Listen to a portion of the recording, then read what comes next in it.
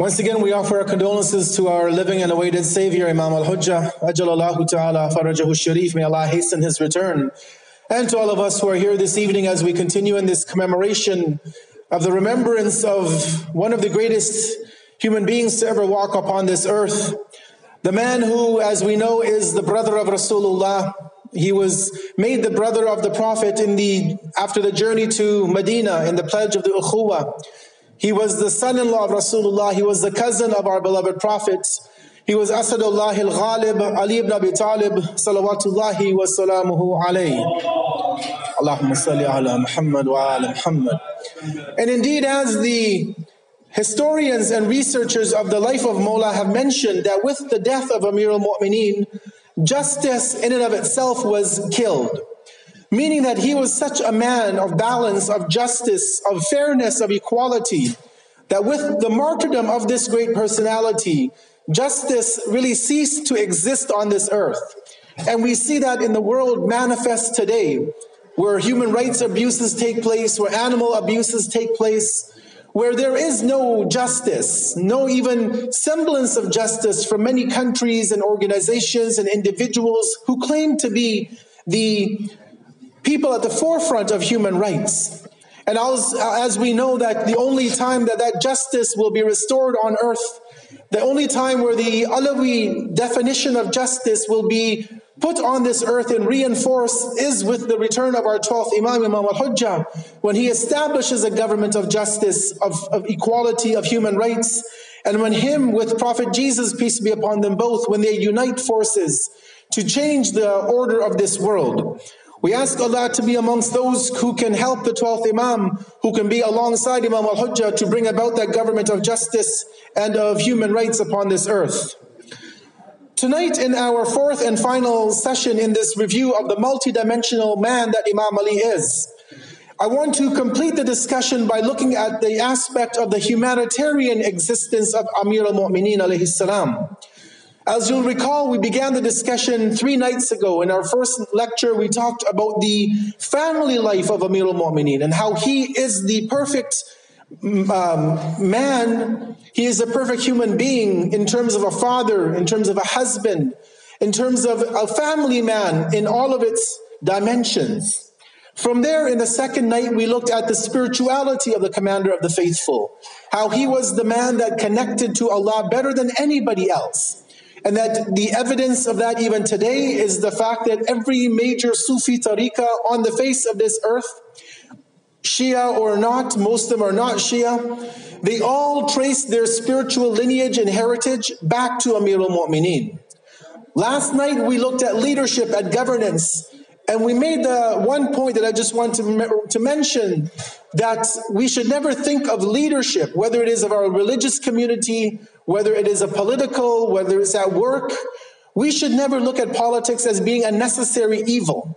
Rather, if we follow the politics of the son of Abu Talib, and we shun the politics of the son of Abu Sufyan, then we will be sure to be on the right path of leadership and guidance. And obviously that takes struggle for us to study the life of Amir al-Mu'mineen, to see where he had opportunities where he could have used politics in a negative light, but he would never have done that because, as we mentioned, that he is the embodiment of the Quran. And so if we study his life in the terms of the political sphere, of those 4 years and around 10 months of that open khilafat, we will hopefully gauge what we as the Shias of Ali can do in terms of becoming politically active, aware, and engaged. Again, whether it's our local community or at the political level of the country that we are in. Tonight, I want to look at a few aspects of the humanitarian life of Imam Ali. How did he relate to other human beings? And not even other human beings, but all of the creations of Allah. You know, today, as in the past many years, this has been a very important topic that many Western organizations have brought up about humanitarianism. How do you care for other people? You know, today you have groups like PETA, People for the Ethical Treatment of Animals. And they go to, I would say, sometimes extremes. They're extremists in one way. In their vision of implementation of justice to animals. Now, yes, animals have rights, and we'll see this towards the end of my talk tonight. But Amir al-Mu'mineen brings about balance in terms of even how you treat animals. And I want to look at a few different examples of how Mawla brought a process forth that showed us that he was the greatest humanitarian. And obviously, as I said in the past, whatever we learn from our Imam, he took this from Rasulullah. So Rasulullah was a part of the green movement before we had a green movement in the West. The Prophet encouraged things like planting trees. The Prophet encouraged us to take care of animals. The Prophet encouraged a lot of these things. And so Amir al-Mu'mineen carried on his tradition, and he has now delivered that to us, which we have to try and learn and implement within our lives. The one thing I want to begin with is the right of every human being. You know, if you look at the United Nations Charter of Human Rights, they'll tell you things like every human being has a right to, for example, food, clothing, and shelter. It's ingrained in the Constitution of the United Nations, right? A long document that outlines rights of many different human beings and creations of God and what our inalienable rights are. But you can actually rewind the history of time and ask, where did the human rights actually begin with? Right? And you know, we could even go back and look at the other prophets of Allah, because Allah sent 124,000 prophets, so I'm sure they also taught similar teachings. But obviously a lot of those teachings are lost. They have been corrupted by the church and by their other religious organizations. And so we need to look into Islam, into the Quran first and foremost, and then the teachings of the Prophet and his noble family, to see that did they 14 centuries ago, in an era where there was no concept of rights, where there was no concept of, you know, taking care of other people, where it was all about yourself, that did the Prophet and the Imams of Ahlul Bayt, did they ever speak about what others should get in life? You know, today in the West especially, they have a concept called a basic living wage. At one level, we have what's been known traditionally as minimum wage, right? And so in Canada, or in Ontario, at least the minimum wage is, I think, $12 an hour. But nowadays, what they're talking about is a basic living wage. So yes, the minimum wage might be $10, $11, $12 an hour. But what the experts do is they look at that $12 and they say, okay, if you work 37.5 hours a week, you multiply that by your wage, you subtract all the taxes and the EI and CPP benefits, and they come up with an amount. And they say that based on the living standards of your locality, London, for example, they will tell you that in order for a human being living in London, Ontario in 2019, they need to be making X amount of money to be able to sustain themselves. And this is just the minimal, right? Rent, food, clothing, medication, other basic expenses. This doesn't take into account vacations. Right? So it's always about a staycation. You just stay in town and take a week off. This doesn't take into account, the big 65-inch television that you want. It doesn't take into account all the luxuries of life. And as I was reading the statistics for right now, for 2019 in London, Ontario, they said that in Ontario, the minimum wage is $14 an hour, but they said that the minimum living wage is $16 an hour. So $2 difference. And so they did the statistics. If a husband and wife are both working full-time at minimum wage with 2 children, having to pay daycare and all the expenses of bringing up a child in today's society, that couple would basically be running short about $600 a month. Right? So that means, the children don't get to go for swimming lessons or for any kind of outdoor, any other extracurricular sporting activities. It means that the family can't go on a vacation, even let's say to Toronto, 2 hours away, because they can't afford the gas, they can't afford the hotel, they can't afford eating out. It means that they may have to forego many luxuries that you and I just take for granted that we have. We just go and we charge it, we buy this and we buy that. And so one of the challenges today in our society is how do we provide the most, we can say the less fortunate people of our society with a basic wage that will allow them to live. Imam Ali alayhi salam had a concept of a basic living wage 1400 years ago. And you know, if you actually, just a coincidental a fact is that right now that we're in 2019, 1440, the Islamic calendar, this is the 1400th anniversary of the Shahadat of Imam Ali. 1400 years, we are now commemorating his Shahadat. So it's a huge milestone this year. 14 centuries ago, he was killed in Masjid al-Kufa.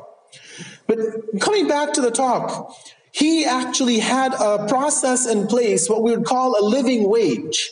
I'll just read the English translation of this event. And it mentions, it's not a hadith from Imam Ali, it's basically a historical narrative about the time in Kufa. But the tradition states, the historical narrative states, there was not a single person in the entire city of Kufa, except that they all led the minimal, comfortable, carefree life. So even the poorest of the poor had their needs taken care of. It mentions in the minimum, the most modest of people had wheat, so they had food to eat, they had a roof over their heads, and they had clean, potable drinking water. So at the minimal, in Kufa at least, right? And we don't know about Medina and Sham and Egypt and Africa where Islam was spreading. Obviously, whatever Amir al-Mu'mineen could do, he would do. But in the minimal, at least where his governance was set, and maybe in the surrounding areas, nobody was going without the three basic necessities: food, clothing, and shelter. Food was there, shelter was there, water was there, right? Showing us that Imam had set in place a system of ensuring at the social level that everybody had the basic requirements of life. Now, they might not have had 15 camels and 10 sheep and a cow and a goat and all the other luxuries at that time, but they had the basic minimal needs. And you look at our societies today, you know, and the fact that there are people who live in homeless shelters, the fact that there are people living on the streets of our major cities, which, you know, our government has billions of dollars to throw into weapons. Our governments have billions of dollars to throw into, you know, just complete waste of money, right? It's like last year, if I'm not mistaken, when Canada celebrated our the 150th anniversary, if I'm not mistaken. And what they did in the downtown Toronto on Lakeshore is they had a rubber duck, one of those cute little yellow rubber duckies, a 5-story tall rubber ducky that the government has rented for, I think, $150,000 to celebrate Canada's 150th birthday. Now, yeah, it was a milestone in Canadian history, but do you have to spend $100,000 on a rubber duck? You know, when children go to school without breakfast many times? When you have homeless people, where you have people dying of fentanyl overdoses of drugs, right? And you can spend that kind of, you can waste that kind of money. Our money, it's not anybody else's money, it's our taxpayers' money. And you have needy people who don't have food, who don't have shelter, who don't have many of the things that you and I all enjoy. So Mawla Ali alayhi salam, he put in place a concept of a living wage, that nobody should go without the bare minimum standards of living as a human being. Coming now to number 2, what else did Imam Ali put forth in his humanitarian existence, his multidimensional life as being a humanitarian? He showed us that human rights were for everybody, that respect of the human being was for everyone. You know, Allah has a verse in the Quran where Allah says, لَقَدْ قَرَّمْنَا بَنِي آدَمَ. We have ennobled the children of Adam. We have given the offspring of Adam respect, nobility, greatness. And Imam Ali shows us in a very poignant example that he was concerned about everybody that lived within his domain. Whether you were Muslim or not, he didn't care. And the hadith and the story mentions this, that one day Imam Ali alayhi salam was in Kufa. And him and his political advisors, the people within the government, they're walking through the streets of the city.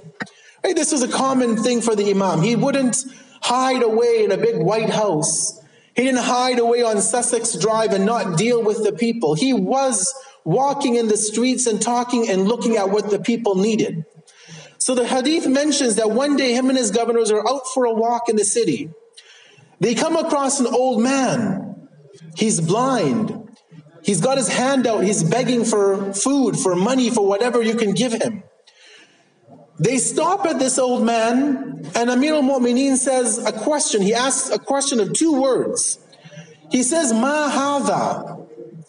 Now, if you know Arabic, you know what that means. Ma hadha literally means, what is this? Meaning, what is this I see in front of me? He didn't say, who is this? He says, what is this? His companions, his people around him, his entourage, they say, Ya Amir al-Mu'mineen, Nasrani. Oh, Commander of the Faithful, this is a Christian. Meaning that, why are you worried about him? You're a Muslim, you're the leader. This is a Christian man, who cares about him? Let's keep walking down the road. He's blind, he's begging, it doesn't matter. He's not one of us, right? He's not a Shia. He doesn't do matam, he doesn't do all of these things. Who cares about him? He's a Christian. Imam Ali has a very powerful statement here, again showing the humanitarian aspect of the life of the Commander of the Faithful. He says, you used this man when he was young. You used his energies, you used him because of his strength, the power he had. And now that he's old, he's decrepit, he's weak, he's blind, you just prevent him, you leave him, you throw him to the side of the curb, you don't care about him. He says, give him from the Baytul Mal, give him from the public treasury, right? So he put forth a system of welfare, right? Today we have welfare in Canada and unemployment insurance and all of these things. And if you're on EI for too long, they cut you off. They say, no, you've been on EI too long. You only get 40 weeks, let's say, and you only get 60% of what your wages were. Go and get a job. Not realizing that sometimes people can't get employment in their profession, right? Our economy is so tied, let's say, to America or to many other countries or to some resources like oil and gas, that if you lose your job, you're out of a job for maybe years on end. And I know people who were in Alberta who lost their job in the oil field. And 1.5 years, and the man is unemployed. He's got a wife, he's got children, he's got a mortgage to pay, can't find a job. What do you want him working at Tim Hortons? Making $10 an hour, won't even cover half of his expenses. Imam Ali shows us that this man, he was a Christian. It doesn't matter though. He could have been an atheist for all concerned. But the point was, Imam Ali says that this was a man that you used him when he was young, when he had energy, when he had vitality. And now you just throw him aside. No, you need to make sure that you have a welfare system in place that he's taken care of until he leaves this world. A few points to mention from this example. And there's probably many that we can draw from this story. One thing that Imam Ali that we learn is that Imam is shocked that there is a beggar in the Muslim society. Right? How many of us, many of you, I'm sure, have come from Muslim countries, whether it's Iran, maybe it's Pakistan, it's India, it's maybe East Africa, maybe Iraq, maybe the Middle East. How many times do you walk down the street when you go home and you see beggars on the street asking for food? I know when I lived in Iran, it was, if not a daily occurrence, it was there. You go to Iraq for ziyarah, you see it. You go to Mecca, you go to Medina, you see beggars on the streets. And I'm sure it happens in Pakistan, and I'm sure it's in India, I'm sure it's in all countries, but especially Muslim countries I want to focus on. Why or how is it possible that we have khums, 20% of our net savings at the end of a year, and yet we have people begging, Shias, right, on the streets of Muslim countries begging for food? How is that possible? Our Sunni brethren have zakat, 2.5%. How is it that they have beggars on the streets in Sunni countries, if we say? I don't want to differentiate, because we're Muslims at the end of the day. Whether you're a Shia or a Sunni, it makes no difference. You're a human being. You'll be treated with respect. We have ideological differences. We leave that aside. You're a human being. You love Rasulullah. You love the Quran. You pray. You follow the same, principle beliefs as all Muslims. How is it possible that in Muslim countries you have beggars? It should, and I've seen Muslims in Muslim countries going through the garbage bin, that you throw away your half-eaten, kebab or falafel or burger. And I've seen Muslims take from the garbage can and eat it.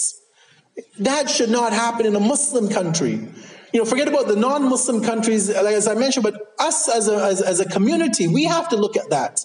How is it that back home, and I will say even in Canada, because I know people might say, oh, rich people, there's no poor people in Canada. We all have, social security, and we have a good welfare net. And I've seen Muslims, I've seen Shias, I've seen people who are religious scholars, I will even say, go to a non-Muslim food bank to get support because our community did not provide for them. I've seen it myself. And luckily that scholar didn't see me, dropping off food at a food bank on behalf of somebody else, because our cars passed and he didn't notice, but I saw him and he knows who he is. The point being is that in our community locally, we have people who are needy, who are going to food banks, who are in desperate situations. But as Allah says in Surah Al-Baqarah, some people are too humble to ask. Right? They don't want to come out and ask the community for help. And so they'll go to non-Muslim charities and they'll ask them, because they know if I go to the non-Muslims, they won't spread my name in the community. Unfortunately with us, and I've seen this again before, I hate to say it, but I've seen it in our Shia communities that somebody is goes to the community head that they need some financial support. They go to the welfare department of the Jamaat, and a week later their name is spread around the community that this person came and asked for money. How do we treat our own Shias of Ali like that? That we expose them in front of the entire society? Right? Imam Ali alayhi salam, again, he said that, no, this man, we should not have a beggar in the Muslim society. And so this is something that we have to reflect upon in our lives, of what can we do to alleviate poverty first and foremost in our community locally. And then we go and look for wherever there are other needy people. Another point to mention in this, out of the four that I want to just cover, is Imam Ali was not concerned about the religion of this man. He didn't care he was a Christian. It didn't make a difference. Because he is an imam deputed by Allah. As I said last night, he is the walking Quran. Ali is with the Quran is with Ali. Right? And the Quran doesn't discriminate. Allah doesn't say in the Quran, give sadaqah only to the Muslims. No, we know that sadaqah, the sadaqah that you and I give every day in those little boxes at home, that in the Quran, there is a space in the sadaqah for non-Muslims. As Allah calls them, mu'allafatul qulub. Those who would be inclined or would be loving of Muslims if we were to help them in times of need. So even our sadaqah, it has a place for non-Muslims. Number three is that Imam Ali wanted to make it clear again that religion, or rather helping out, has no religion. You help anybody. Today I was very impressed to hear that there are people in London community who actually volunteer at a soup kitchen downtown. And they're there today cooking food for homeless people. And then another group of people from your community here in London, from this center, go and serve homeless people food in the month of Ramadan. They're not Muslims, or maybe they are Muslims that they're serving, I don't know. And do they even know what Islam is, right? If you're homeless, are you worried about learning about religion? No, you're worried about filling your tummy. You're worried about where you're gonna sleep tomorrow when it's -40 outside. And so when I heard that people in this community are volunteering, cooking in a soup kitchen, serving in a soup kitchen, it made me realize that there is hope, that there are people that care about humanity. And probably more than anybody else, those are the true Shias of Ali, that they're going to help the homeless. That's what Imam Ali did. They're going to feed people who are not Muslims. This is what Imam Ali did. And that is a lesson that we can learn from people around us, that they give back to society. They don't look at what religion, what culture, what group is doing the feeding. They go and they say, look, they're doing a good thing. I want to join that bandwagon. I want to be a person that helps out humanity. And the fourth point, and I'll move on with this, is that Imam Ali gave a very rapid response to this beggar, to this blind Christian.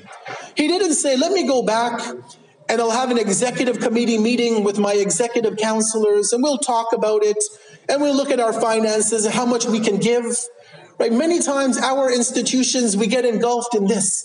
Oh, there's a good cause, but we have to go and have a meeting and we should maybe get that person's financial statements. Let's see how much money they're really making. Do we really need to help them? Imam Ali wasn't concerned about that. He saw a needy person, he immediately acted. Right? He didn't wait for the whole process to run its course, as again we do within our community settings sometimes. He was quick to find an issue and respond to it accordingly. Sallu ala Muhammad wa ali Muhammad.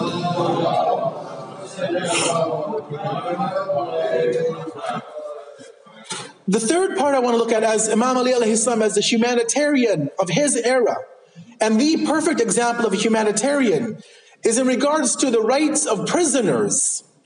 Now, I don't know if you have a prison here in London, but I visited at least 2 prisons in Canada.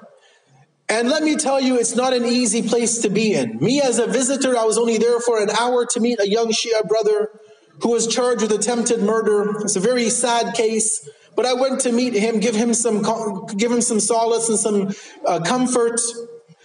Being charged with attempted murder is not an easy thing. But I tell you, me being in that prison for 1 hour, going through all of the security checks, the pat-downs, the x-rays, leaving everything at the door, including my car keys, not going even with a nickel in my pocket. And then when I meet him, I'm behind a 6-inch thick glass wall. I don't even physically touch the man. And yet there's such security. It made me realize the fact that, it's a difficult place to be, whether you're innocently convicted or you had actually done a crime, regardless of the situation. To be in prison is not an easy thing. But in Islam, and our ulama have written books about this, that there are books written about the rights of prisoners. What is the right as a detainee, as a prisoner? Whether you're innocent till proven guilty, or if you're actually guilty of a crime, do you have rights as a human being? And Imam Ali alayhi salam has a very interesting hadith. He says in this hadith, and I'll read the translation, he says that feeding a prisoner, and he doesn't talk about Muslim or not Muslim, just a prisoner. He says feeding a prisoner and showing ihsan to them, showing goodness to them, is an obligation. He says haqqun wajib.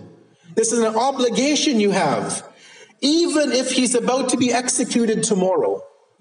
Right? Even if his execution, we don't have executions in Canada, we don't have the death penalty, but America has it, many other countries in the Middle East have it.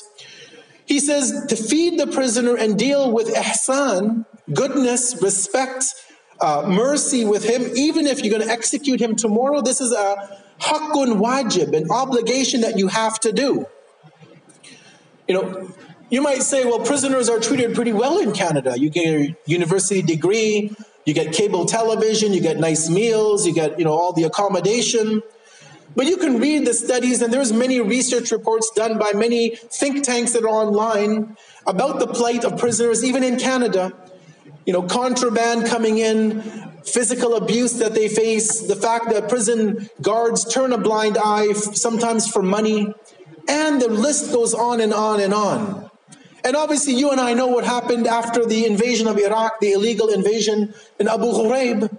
You and I saw a few of the photos then there's probably thousands that were never released. But you and I saw how the Iraqis, and many were innocent, they were at the wrong place at the wrong time, and they were just wound, they're just all swooped up in one big raid. Where was human rights then when Abu Ghraib was happening? Right? Where is human rights today when Guantanamo Bay still has people? Where President Obama had pledged to close Guantanamo Bay within the 8 years of his term, the 2 terms that he had. And it's still open. So here the West will tell us Muslims, human rights. You shouldn't have the death penalty, treat people with respect. Well, what did you do in Abu Ghraib for 4, 5, 6, 7, 8 years? Right? The videos are still online, the pictures are still there if you haven't seen them yet. Right? Guantanamo Bay is only a couple of hours away from here. You can see what's happened and what prisoners go through there in Guantanamo Bay. Again, Imam Ali, being the multidimensional man, showed us that even if you have a prisoner, they're guilty of a crime. They killed somebody, let's say. But they have rights. Treat them with ihsan. And stripping a prisoner naked and threatening them with abuse, that is not ihsan. Right? Tying them up to a chair and force feeding them with a tube up their nose, that's not ihsan. That's dhulm. And Amir al-Mu'mineen showed us that he would never be like that. He would never be like these Western governments we see today, trumpeting democracy and human rights and all these other beautiful terms that we get caught up in. No, he was the epitome of justice, as I said at the beginning. Time is running short, so I'll end with this last point for tonight. And that is about animal rights. I talked about human rights in different levels. We had a basic, a living wage, Imam Ali, guarantee that people should have. I talked about the fact that there should be no beggars in a Muslim society, even non-Muslims. I just spoke about the rights of prisoners. And again, all of these could be further extrapolated and built upon. But number 4, as Imam Ali, as the greatest humanitarian to ever live, is animal rights. Right? We don't ever maybe think about animal rights, right? We don't like to keep pets at home many times. We see a dog, we want to kick it sometimes. We always nudges the dog and astaghfirullah. And if he touches me, it's not a big deal if he touches you, really. Okay, you get nudges, you go and clean yourself up. Right? But to disrespect a dog or to violently attack it or be harsh to it is not Islam. There's a beautiful story that Ayatollah Jawadi Amali quotes in his book Mafatihul Hayat, a recent book he's written, about the time one day when Rasulullah was making wudu. And he's making wudu and a little kitten comes. And he can tell that the kitten's thirsty. The hadith that Ayatollah Jawadi, he's a marja taqleed in Qom, he quotes the hadith that he says that Rasulullah stopped his wudu. It was time for prayers or whatever it was. He stopped his wudu. He let the kitten drink from the water. When the kitten was satiated, the kitten was done, the Prophet re-initiated his wudu from the beginning. Now, how many of us would ever think of doing that? Right? In fact, we know there's a fiqh ruling that our Maraja mentioned that if you have to do wudu, and there's only enough water for A, to do wudu, or B, to give it to a starving animal, you forego your wudu, you do tayammum, and you let the animal drink. Right? So Islam was concerned about animal rights right from the beginning. There's hadith that tell us that if you kill an animal, the hadith mentions a sparrow, a small bird. If you intentionally kill a sparrow, on the day of judgment, that little bird will come and complain to Allah against you on the day of judgment. Right? We're told even in Islam that to do sport hunting or sport fishing is haram. In this Western culture, what will they do? They'll go and shoot a bear, not for the meat, but as a trophy, to hang the head on the wall, to kill a deer and hang the antlers above their door, not because you needed the food, because it's a fun thing to do, right? You line up the animal in your gun, and you shoot the animal as if you're a man, because you can shoot, you can pull a trigger, right? That's not a man, right? Go back and hunt how the prophets, and when they hunted, by hand, and with skill and with planning. Right? And so we're told if you go sport hunting or sport fishing and you don't eat that food, it's haram.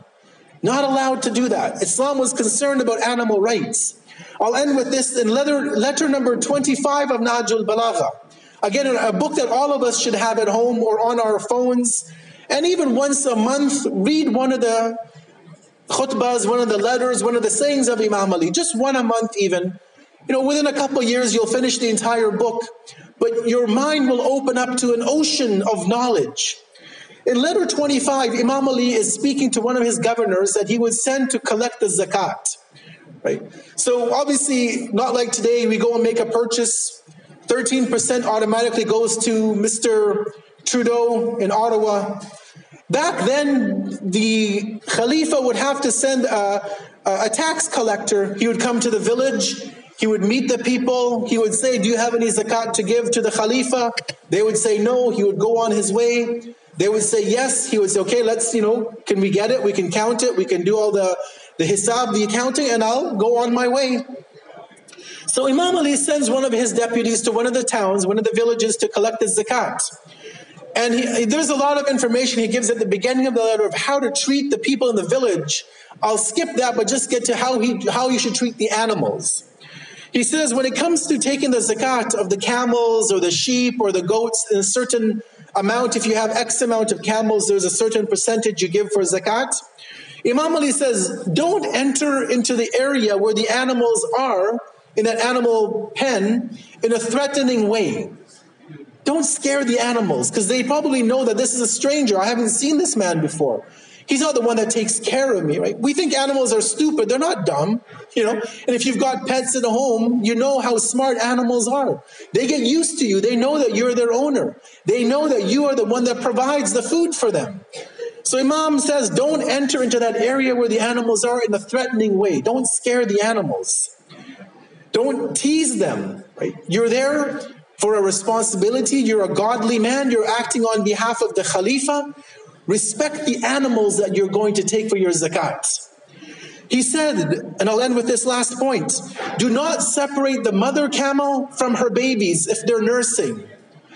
Right? Don't let the mothers be, don't let the children, the baby camels or goats, whatever they be, don't let them lose the love of their mother. If you see a mother camel or a goat or whatever and they're nursing their children, don't separate them. Find other animals to pick from. Right? Look at the level of deepness of this man that we call our Imam. He was concerned that an animal should not lose its mother while it's nursing. Right? Who else would ever come at that level of humanitarianism, of being a lover of humanity, of being a lover of God's creations, to tell his tax collector, check to make sure the animal isn't nursing off its mother before you take that other animal away. And then he says, and I'll end with this, he says that when you're taking the animals and you're coming back to Kufa or Medina or wherever your destination is, he says, make sure that you stop every now and then.